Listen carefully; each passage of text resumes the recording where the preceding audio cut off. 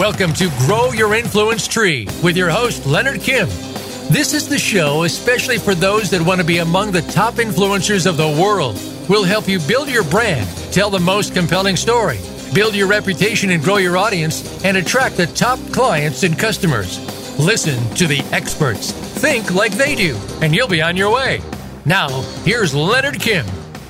Hey everyone, Leonard Kim here, and welcome to another episode of Grow Your Influence Tree. Today we have Thomas Dean on the line, co-author of Youquation, Living Your Dream, Your Happiness Plus Your Success.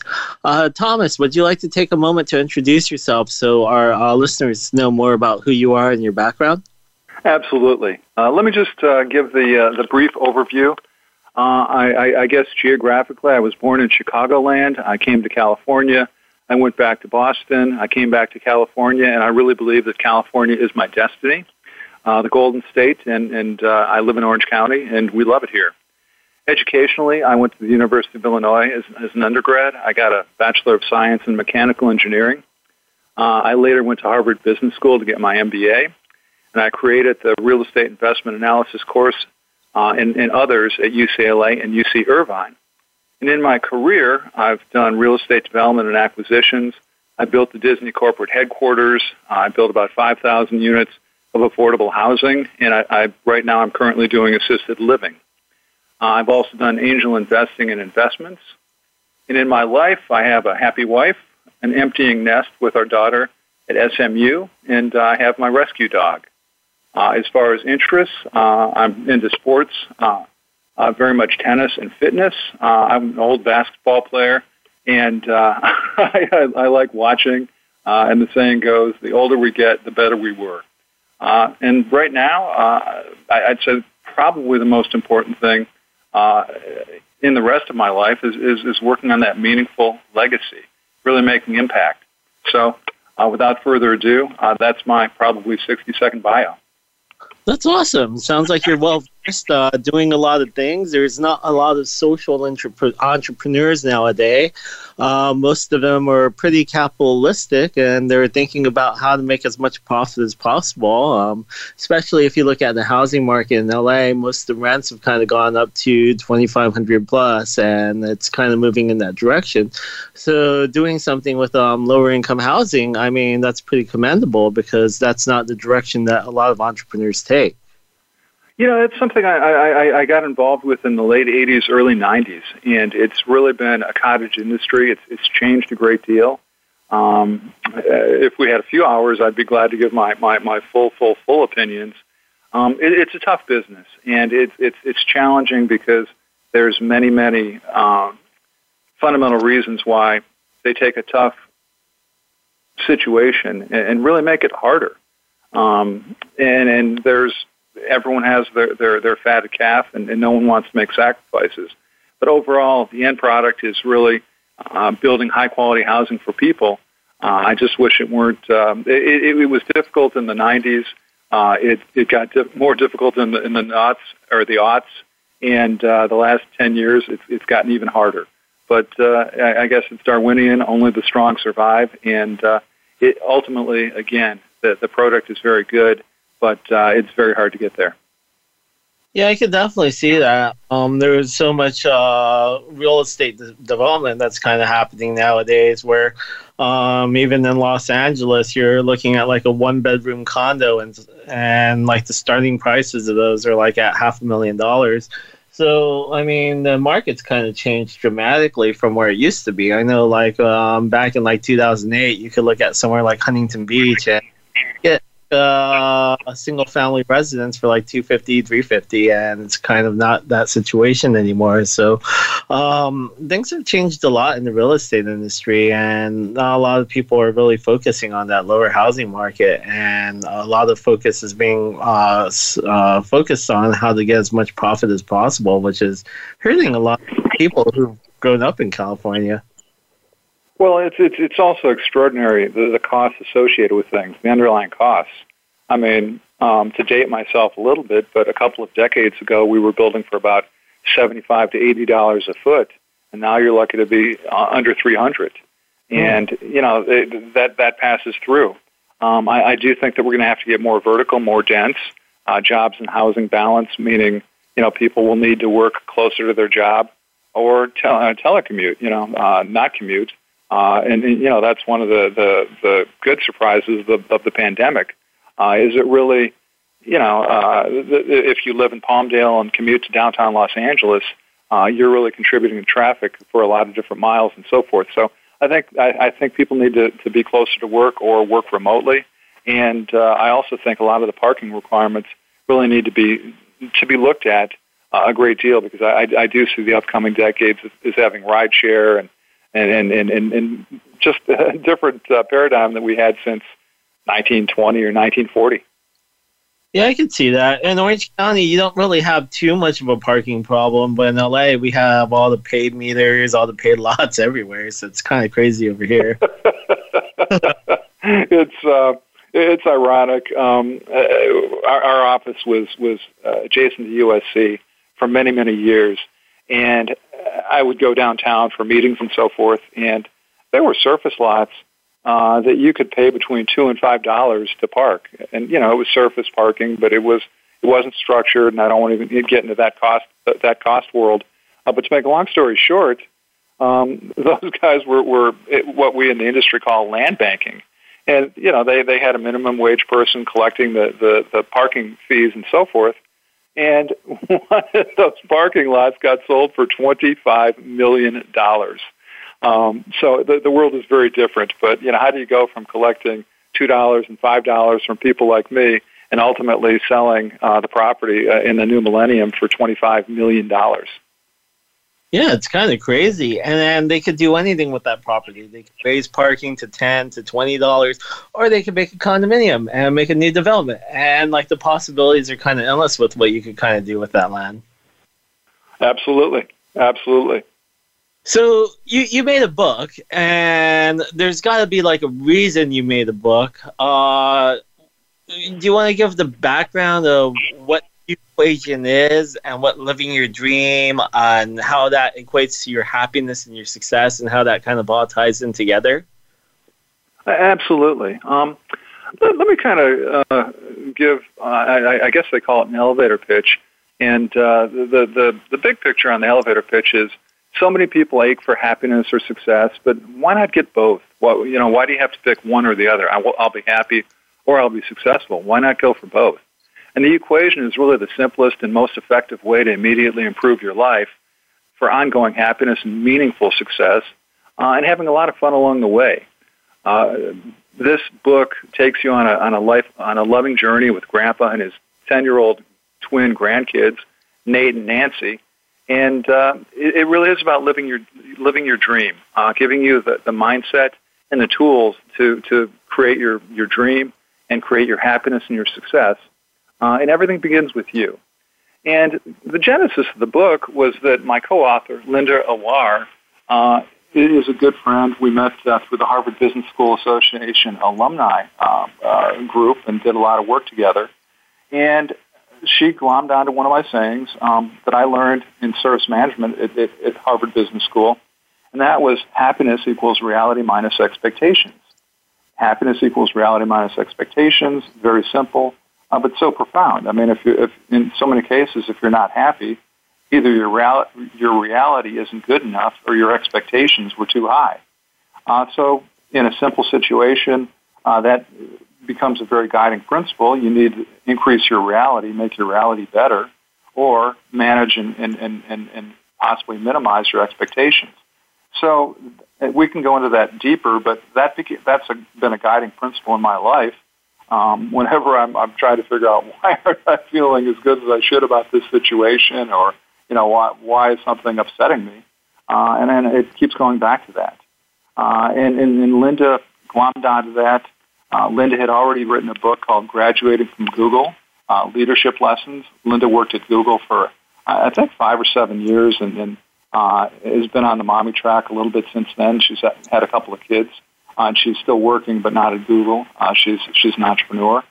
And Linda approached me about this, and I knew that I had a book in me. I felt it. I've been a lifelong reader and a pretty good writer, and it came to me, Linda kind of coalesced my thoughts. This was about a year and a half ago as the pandemic was just getting going.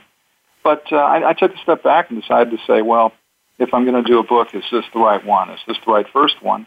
And it really was. The decision point, I thought about it for a day or two because I didn't want to rush into a bad decision. But it really was the right decision to do that. So during the process of writing everything, you kind of had to work a lot internally to really go and figure out and extract all the details that you've kind of gone through in your whole life and put it out there. Was there any struggles in doing that? Well, the first thing that comes to mind is that I forget the name of the principle, but in essence, the saying is the first 90% of the work takes the first 90% of the time, and the last 10% of the work takes the other 90% of the time. So writing the book was a good challenge. There were times it came very, very easily, and other times, especially in editing, that it was hard. But to kind of address your bigger picture question, Leonard, where we wrote a great outline. We were very comfortable with the outline and poured over the outline a lot of hours to make sure that it was going on the right track and it fit together. And it was very interesting. I think it was either John Lennon or Disraeli said, life is what happens while you're busy making plans. So we had a great outline. And then, we got writing, and there were a few things that everything fit, but we had to put some more things in. It almost became organic, where we thought we planted the seeds and they were going to grow in a certain way, and then suddenly they were kind of popping up in a few different directions. And that was actually a lot of fun because it was, I initially thought that the book would be kind of as you described it, in terms of essentially a data dump from my mind and Linda's mind into something, readable and attractive to readers. But it made us grow. It made us grow throughout the process, and that was very rewarding. It was one of those things where I thought it would be a recitation, and it in itself was a learning experience, and I really enjoyed that. Awesome. And through the book, you were able to pull out some key points for the readers of your book. What would those biggest things be? Well, it's interesting. Linda and I are both very logical people. I'd like to think that we're somewhat creative, but we worked a great deal ultimately on the table of contents, or the chapters.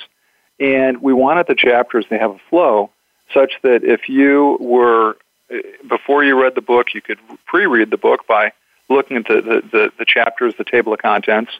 And after you read the book, as a refresher, you could look at this, look at the table of contents, and get an idea of where everything goes.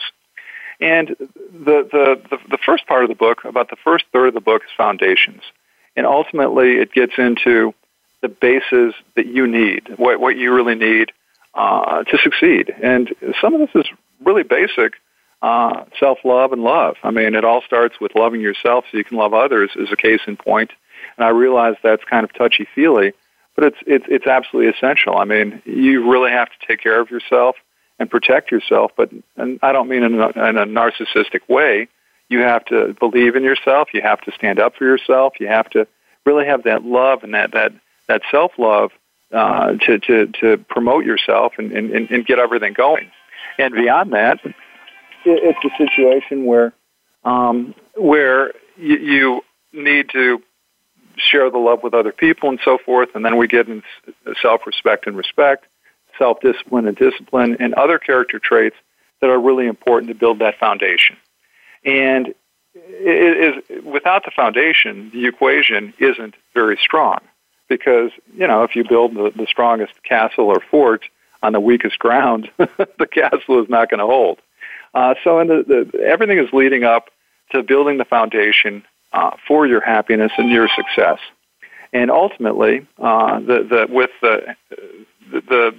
journey gets toward happiness and success.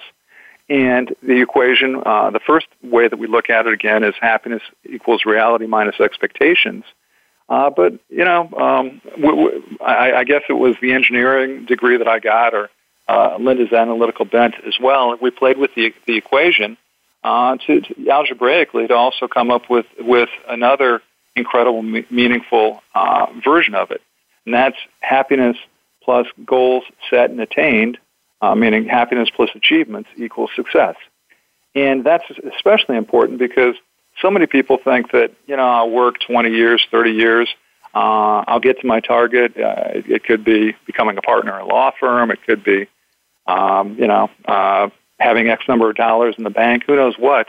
But people will strive and give everything away in the present, meaning their happiness and their enjoyment of the moment to get to this place. And then they get there, and it's like, well, it's not all that great. I worked 20 years for this to feel good for 20 minutes and then realize I'm still on the same treadmill as before.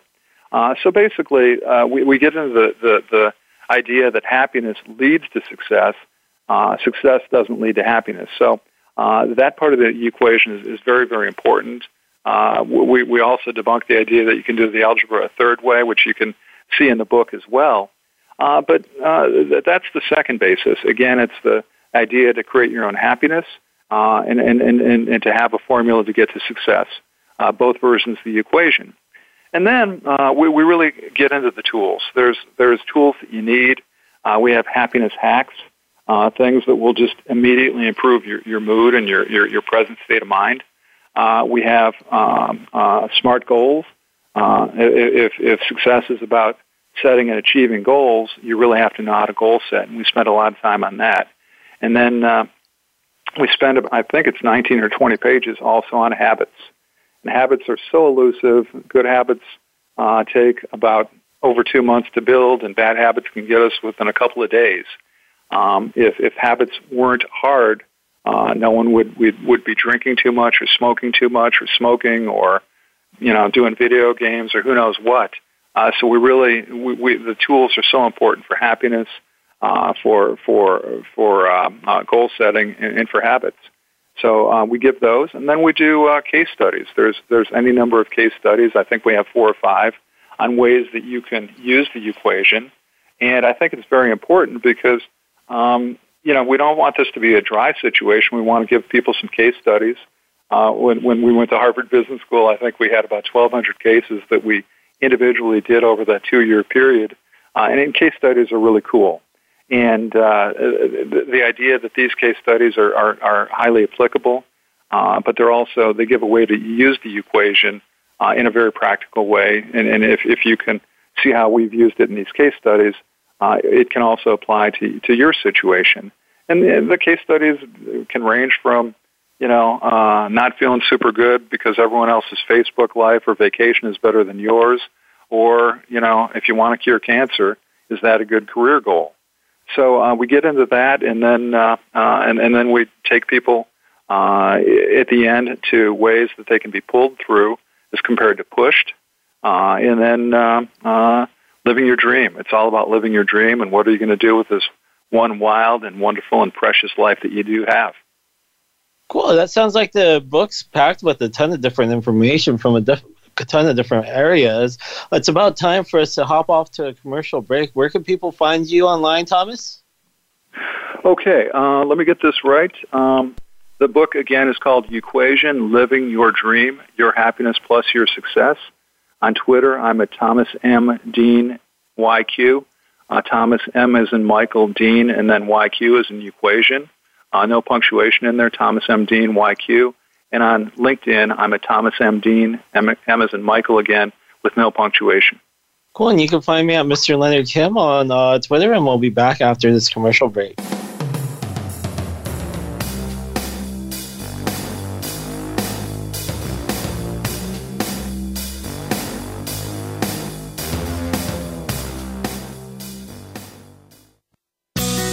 Be sure to friend us on Facebook. You can do it right now. Visit Facebook.com/Voice America or search for us at keyword Voice America.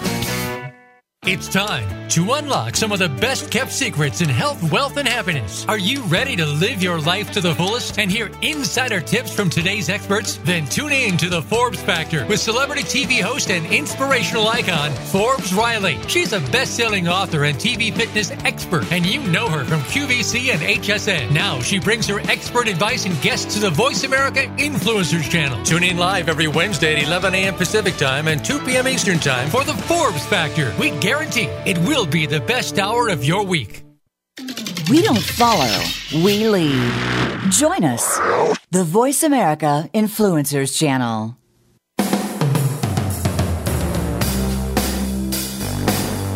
This is Grow Your Influence Tree. To reach Leonard Kim or his guest, call into the program at 1-866-472-5795. That's 1-866-472-5795. Or drop a line by email to hello@leonardkim.com.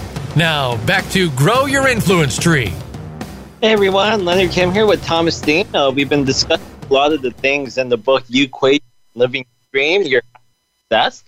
And one of the things that Thomas mentioned is how a lot of people go out there and they delay their happiness for, let's say, 20 to 30 years to go out there and achieve a certain goal. And by the time they reach it, they don't really feel so happy about going out there and setting that goal or actually doing it. Thomas, why do you think that is? Well, I think a lot of that is just cultural. So many people, when you're a kid growing up, it's go to school and learn, and, you might like it, you might not like it, but you need to do this, and you'll be able to get a car and then a house and, all these different things, but it's a sequential thing. And, you don't go to elementary school and you're not necessarily coached or taught to be happy. You're taught to learn. And the learning is always about a long-term goal. Arithmetic turns into calculus if you do it for enough years. But it really isn't about the here and now. It's about the long slog. And, very few people really study happiness. And thankfully, over about the last 5 to 10 years, it's really become a fairly hot topic in the scientific world. With most of the youth today, people in their 20s and 30s, I don't know if they're kind of following those same directions of like saving for like 20 to 30 years to go out there and achieve something. I think a lot of them have been focusing on doing things in the now, like getting the upgraded car or taking the vacation or doing things that would seemingly bring happiness to them. In a more quicker fashion. Would you agree or disagree? I would totally agree. As of about 2 years ago, the millennials were travel and education and self-development. That was really a guiding mantra. And it was interesting because, as you know, I do have a bit of a real estate background, and millennials were delaying purchasing their house. And it was one of those head scratchers where a lot of people with gray hair were getting grayer, wondering why the millennials weren't buying. It was, let's rent a loft in the downtown area and stuff like that. And over the last 2 years, I think there's been a real change. I think, obviously COVID has impacted everything enormously, and suddenly a lot of people are going back toward the traditional way of looking for permanent housing or whatever. But I do think I don't think it's going to be as strong as it was in prior generations, but it's also interesting that you say that because every sword is a two-edged sword.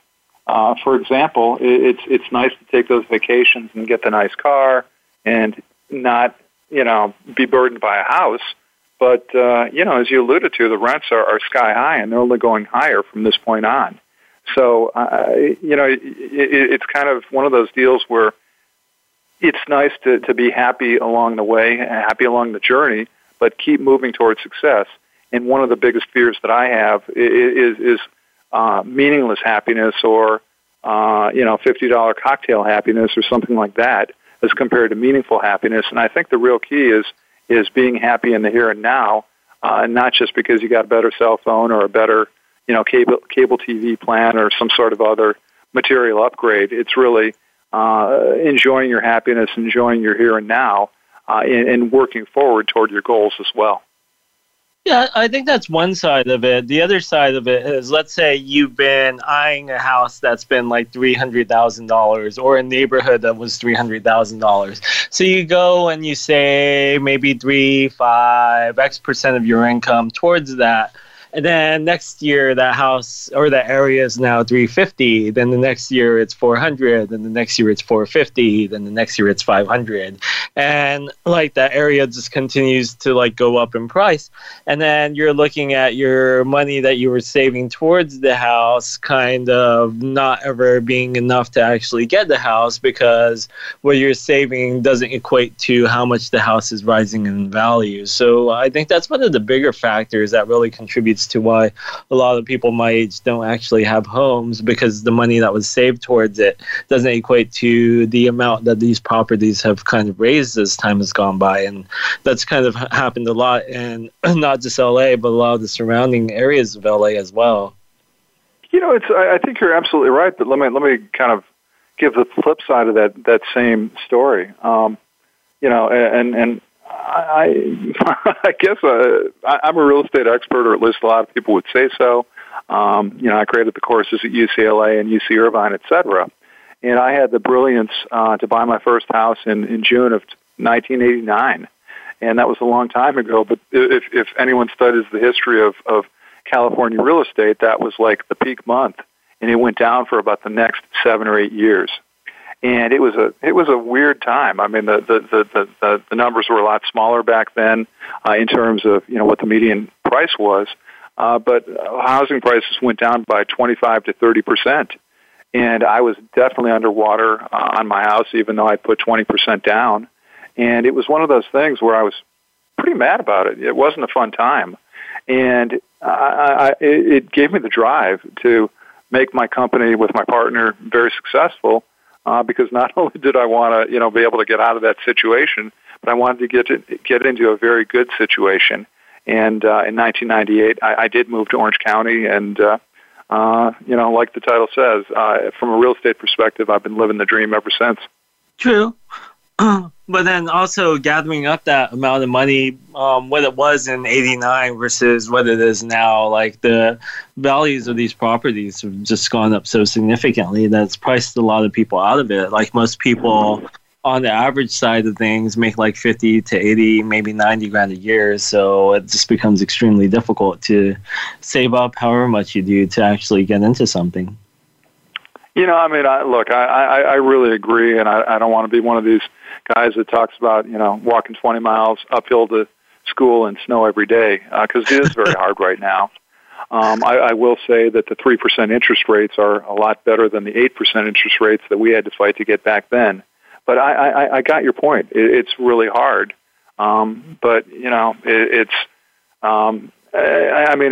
one of those things where you do have to make a decision, and if it's too hard, you need to make other choices, maybe geography or who knows what. But, you know, it's pretty amazing, too. I mean, I look at places like Phoenix. I mean, those places have skyrocketed in value, and 20 years ago it was, you know, Phoenix was very much a poor sister of a market to Los Angeles as a case in point. So, I don't know. I wish I could give better, you know, I wish I could say it's easy, or, you know, just buy a certain book.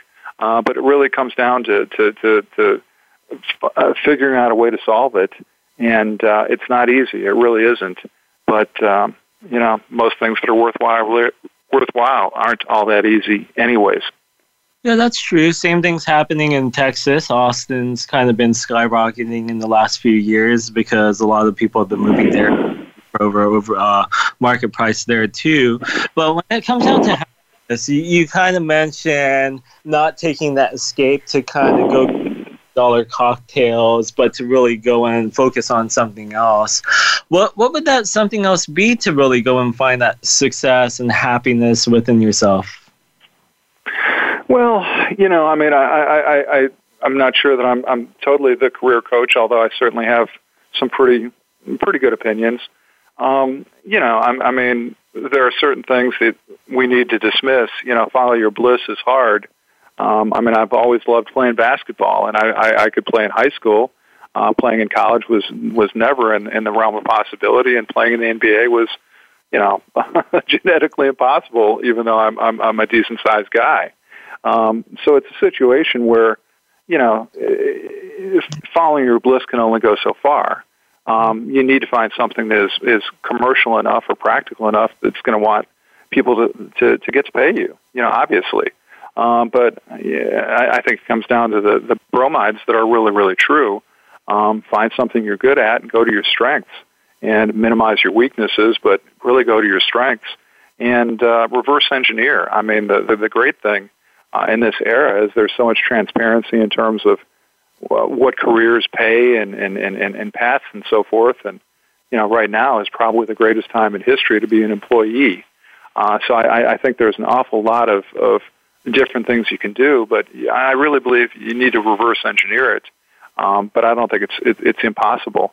But you need to look a little bit deeper than just the superficial. I mean, computer programming jobs are really, really good, and they pay really, really well, especially at the start. But if anything, a lot of times your skills can diminish over time, and what you're making as a 30-year-old, you might be making very similar to that as a 50-year-old. So, anyways, there's no magic bullet, but I think, again, getting back toward the equation, it all really has to start within you, and you need to take control of your destiny, and work with your strengths and come up with goals to get to where you need to be. So let's say you're sitting here today listening to the show, and you have a job. Let's say you're making like 60, 70 grand a year. You've been there for like maybe five or so years, and you hear about this equation that really goes out there and says that you could go out there and achieve happiness and success. Would that be mostly driven on the career side, mostly driven on the life side? This equation that they're reverse engineering, what could you really picture their life becoming? Well, first off, I think it has to start with happiness, and we did talk about the happiness hacks. But, for instance, if you're looking to stay in your job or your career, and you're unhappy in your life or at your company, that's probably not going to translate well. I mean, one of the things we talk about in the book is, oh God, I have to work out, this is punishing, versus, oh wow, I get to work out. I get to exercise my body and feel good, and feel especially good when it's done. So if you have to go to work versus you get to go to work, I think it's a vastly different mindset in what happens. So, first off, you're responsible for your happiness, and I realize that circumstances can differ, and, not everyone is born with the goldest of spoons in their mouth or silver spoon in their mouth, but your circumstances are your circumstances, and you need to optimize them and probably appreciate them as much as possible. And, just to, wave the American flag for a second, I think I was reading that like 18% of the world is under a liberal democracy, a freedom democracy. And, just being in America is a case in point. You're amongst that 18% of the population that has either total freedom or pretty darn good freedom. So, there's so much to be grateful for because, again, 81% of the world isn't free to do what they want and essentially go where they want to go. So, with the equation, you really do need to work on your internal happiness meter. And, for instance, I was an engineer for 2 years, and I was a very good engineer. I had the capability, but I didn't like it. I didn't love it. I might have liked certain things, but I didn't love it. I wasn't subscribing to Popular Mechanics. I was subscribing to Forbes and reading business books. So, part of that is really finding something that gets you going, and then working on a path within there. But, it really is about looking within to find out what makes you happy and makes you, say, well, I get to do this, or I can't believe they pay me to do this type of thing, and really get after that and, make decisions. Within the world of business, are you essentially an engineer or a functional person? Or are you a leader? Are you running the department? And that's a decision you need to make as well. So, basically, part of that is self-assessment. And the equation is written as simple as it needs to be, but it's not one of those things that gives you a career skills test as a case in point. What it does is it looks to give you the tools to ask yourself the right questions. Yeah, I can definitely agree with that. I mean, if you're not in America and you're in a foreign country, chances of you being able to, one, maneuver quickly or change careers is not as easily flexible as it is in America. Two, a lot of people do have a lot of freedom in America as well. Some people may think it's corrupt, but then if you look at how other countries operate, it's not really corrupt at all. Like, some countries have some crazy things that they have going on where, like, for example, if you're doing well at something, the military could come in and go and seize your business or whatever you're doing and take it for themselves and just put you back out on the curb.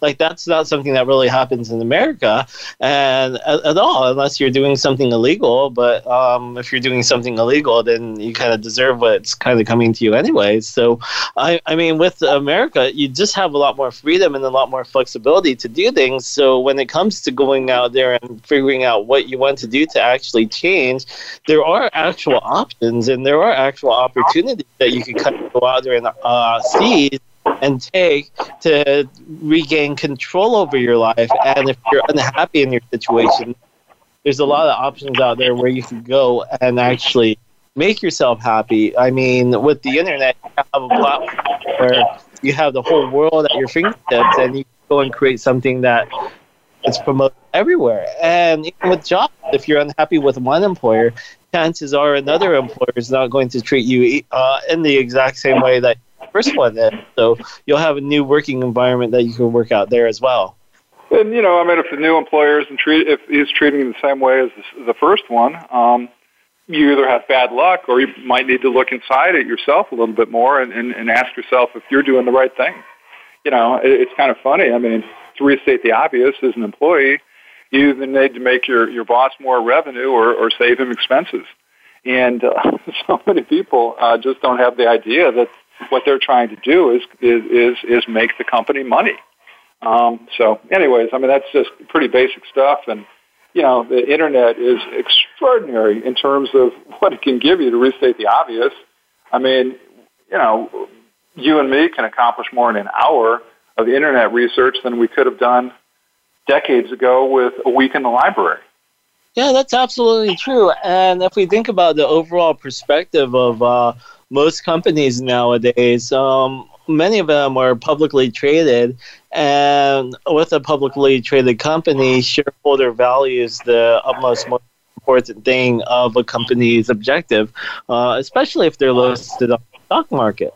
So that means every employee's duty is to really figure out how to go out there and increase shareholder value, and so that means earn more profits and cut costs where they can. So if you have those philosophies in mind at work and you cut the office, then you're far better off than the person sitting next to you, and you have more opportunity for growth as well. Well, it's about time to hop off to another commercial break. Where can people find you online again, Thomas? Thomas M. Dean YQ on Twitter, with no punctuation, Thomas Michael Dean, but Thomas M. Dean YQ on Twitter, and Thomas M. Dean with no punctuation on LinkedIn. Perfect. And you can find me, Mr. Leonard Kim, on Twitter, and we'll be back after this commercial break.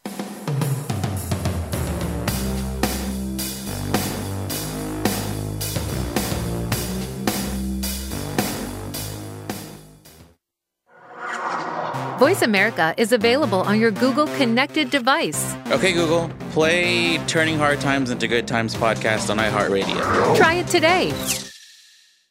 Get Unchained. Tune in every Monday for Jane Unchained on the Voice America Influencers channel, featuring nationally recognized best-selling author, TV journalist, and social media influencer Jane Velez Mitchell. This program takes you inside a trending lifestyle that's the next wave of human evolution. It all starts on your plate. If you want to revolutionize your life, get happier, more energized, then discover the secret. Tune in to Jane Unchained Mondays at 10 a.m. Pacific Time and 1 p.m. Eastern Time on the Voice America Influencers channel. Change starts here. Change starts now. Join us, the Voice America Influencers Channel.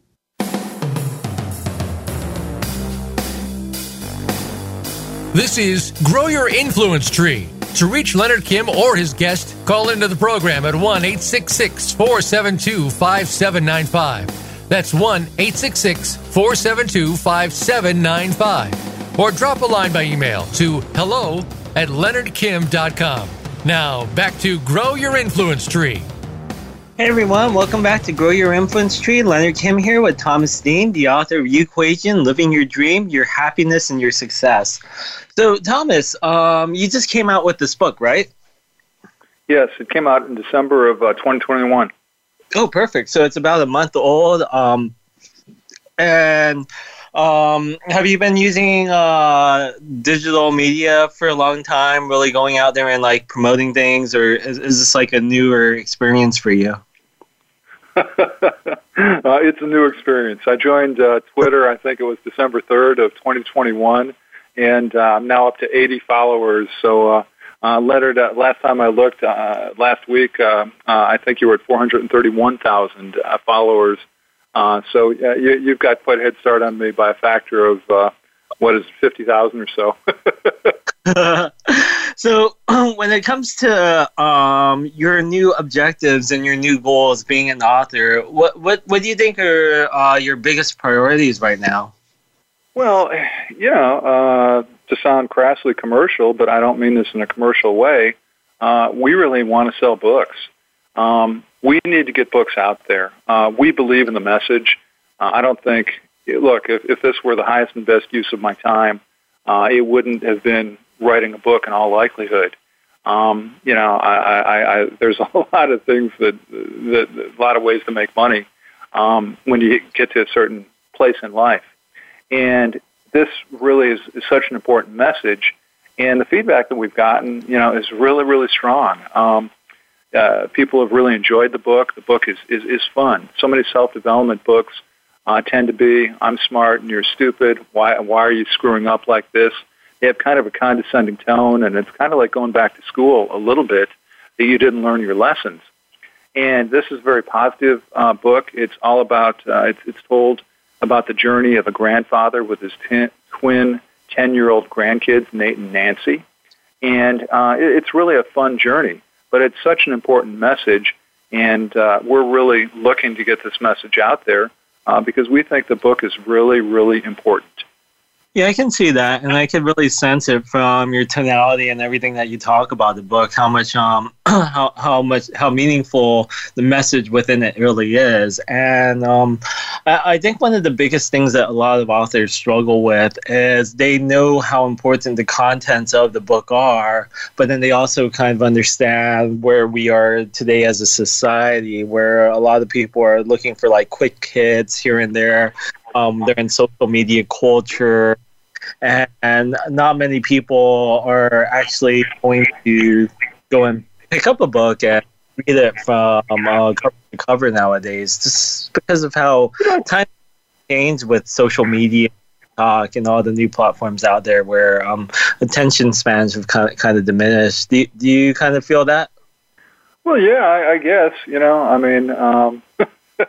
there's no question that the world has changed, and a lot of change is really good, but not all change is good. And if anything, writing this book is reaffirmed my belief in reading. We don't do a lot of, if you will, term paper like recitations in terms of other quotes or anything like that, but we cross-reference many things and looked at many different books to make sure that our ideas and habits were sound and just, as a case in point. Mm-hmm. And the reading is I'm remarkably inarticulate about this, but reading is one of those lost arts. And I talked before about the 90 rule. The first 90% took the first 90%, and then the last 10% took the other 90. And so much of that was editing. Editing to make every word count, editing to get rid of every single excess word such that people could read this book as easily as possible. And brevity is genius. It's really, really it's easy to write complicated and long. It's really hard to write short and concise and understandable. And this is a 160-page book. Many people like the fact that we used, I think it's 12-point type, such that it's very easy to read. You're not going to lose your eyesight reading it. But it's a fun read. It's a likable read. It's got some humor in there. Grandpa and the kids are going back and forth, kidding each other and having fun along the way. And I think that's really important. And the other thing that kind of the interesting feedback that we've gotten is not only do people like the book a great deal, but it's very interesting that many people, I had one guy, one of my friends who's a retired police chief, he feels that every middle school kid in America should read the book. But then we've gotten other feedback from people who say that every parent and child should read it together, almost like, let's do a chapter a day. The chapters, they're probably in the neighborhood of 6 to 8 pages apiece, and you read a chapter and you review it together. Just it is a 15-minute homework. And we're seeing so many things like that, and this is not an arduous book to read. I can write complicated and bad, or at least complicated, but writing simple and straightforward is a real challenge in a good way. I think Linda and I very much accomplished this. That's awesome. So with the feedback that you've already received, one of the biggest things that you could do to make the most impact from your book is to, one, extract stories that are within your book, and two, to extract stories that are similar to your book, to go out there and create content on different platforms like social media, LinkedIn, maybe set up a website for yourself for the book where you go and host a lot of different types of content so people kind of get the picture of what your book's about, but then that leads them back to going and purchasing the book. And marketing, this is usually called content marketing. And with content marketing, what you're kind of doing is going out there and telling stories in the format you feel most comfortable with. Some people feel comfortable sitting in front of a camera and going and talking about what's within or similar things that are within. Some people absolutely hate the camera and they prefer to write. Me personally, I'd rather do the writing as opposed to the videos, just because videos are not as fun as writing, and it's a little bit more time to go through the editing, processing, and so forth. But once you have that content set up, you could also go and put it onto other ancillary platforms with existing networks that already exist. Some of those, for example, are like Quora, where Quora is like a question and answer site. Let's say there was a question on Quora, like if you had a chance to go and tell your 20-year-old self something, what would you tell them? You could extract one of the stories that probably has the most resonance with what you would have told your 20-year-old self, and then you could stick that content onto Quora, where a lot of people who have that similar question in mind would be able to go and see it. And there's already people who follow that question, that topic, and so forth. And then by ending it with, you could find more things like this within the book, then people see a piece of that content and they want to go and look for more. Another place that you could go and really look at is Medium. Medium's a content syndication platform where a lot of people go out there and write posts and content about how they go out there and feel about certain things. A lot of them are kind of article-based. It's very similar to like looking at a magazine publication, but it's not like a Forbes where you have limited amount of people who can go out there and contribute. It's basically open to anyone. And within those platforms, you could go out there and create content. And if it's recognized by the editors over at Medium, it'll be pushed and distributed out to the Medium network. There's Substacks, Stack Exchange, and there's a lot of other content syndication networks out there too. And on the other side of things, if you have your own site set up, let's just say it's like thomasndean.com or maybe uquation.com or whatever it may be, by going out there and creating content along different topics, you could also work the search engine where you could go out there and put in topics that people would be interested in and searching for. And then when your content comes up, they could have introductions to your book and so forth. Yeah, I think I'm taking notes because what you've said is so valuable. There is Uquation.com. The one thing I've forgotten to mention is Uquation is like the word equation, like I solved the algebra equation, but Uquation is not the letter U, it's U, Y-O-U, Uquation, Y-O-U-Q-U-A-T-I-O-N. And we do have Uquation.com. It's embryonic, but it's a good skeleton, and we really need to develop it to have more content on there. I think that for New Year's Eve, New Year's, we sent out, we had we've got some sign up and get resolutions. I think it was the 43 reasons why you'll not succeed on your New Year's resolutions and the 57 reasons that you will. So we are trying to go in content. But yeah, I think those ideas are really good. And I mean, was it a tough slog for you to get to 531,000 Twitter people? Or, I can see that you're a very good writer. Was it just doing a lot of these things and grinding away, or how'd you get there? Well, I also started in 2013, so that's 8 or 9 years. So it's not like something that happens overnight. Well, it's possible to happen overnight. It's extremely likely. It's going out there and taking the little wins and adding to the little wins and adding to the little wins and kind of success stacking. I'm picturing you making your first commercial project. That excitement leads you to make it easier for the second and the third and the fourth, and then next thing you know, it's kind of like a piece of cake. Yeah, absolutely. Like it's a struggle at first. At the very beginning, it can seem like you're doing a lot of work that's really not getting anywhere, but you just have to kind of keep trucking at it, consistently make improvements with what you're doing, fine tune it. Think about it like you did engineering for about 2 years, just refining that process over and over and over. So it's consistently better, and as time goes by, more and more people start coming in. The interesting thing is, before all the accolades come in, you'll probably go and hit maybe 75,000 or 100,000. But once the accolades come in, then it kind of has a snowball effect. It's funny.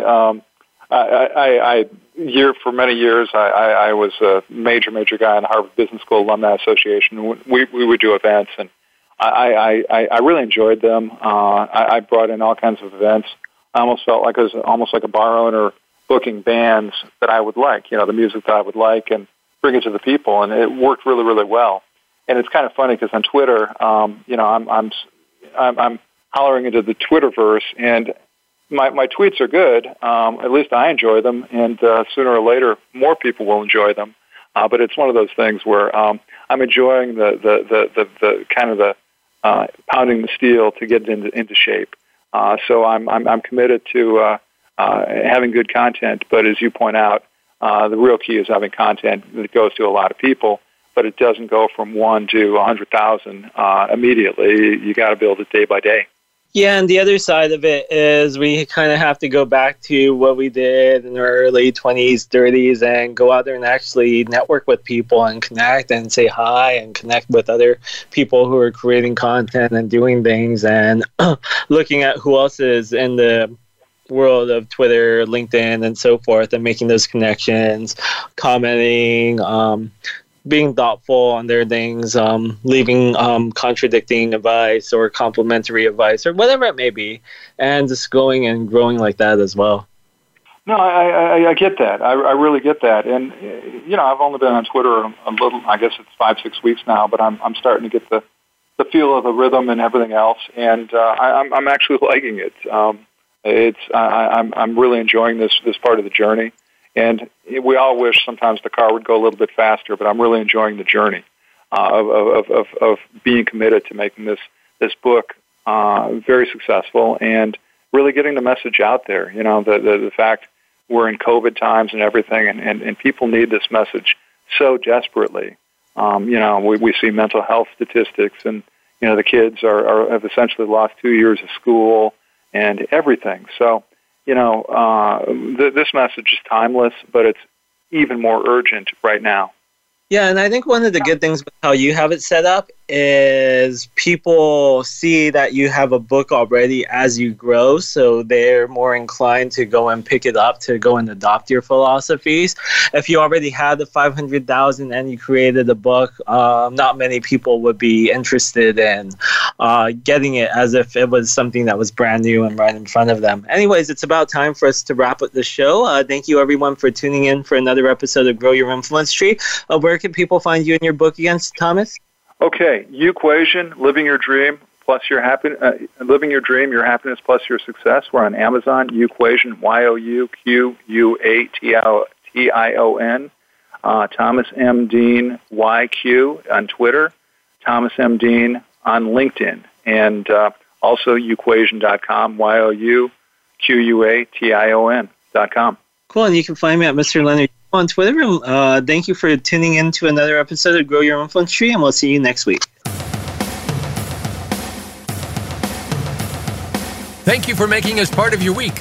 Listen for Grow Your Influence Tree with Leonard Kim every Thursday at 4 p.m. Eastern Time and 1 p.m. Pacific Time on the Voice America Influencers channel. Stand out, stand apart, and become a top influencer. We'll see you here next week.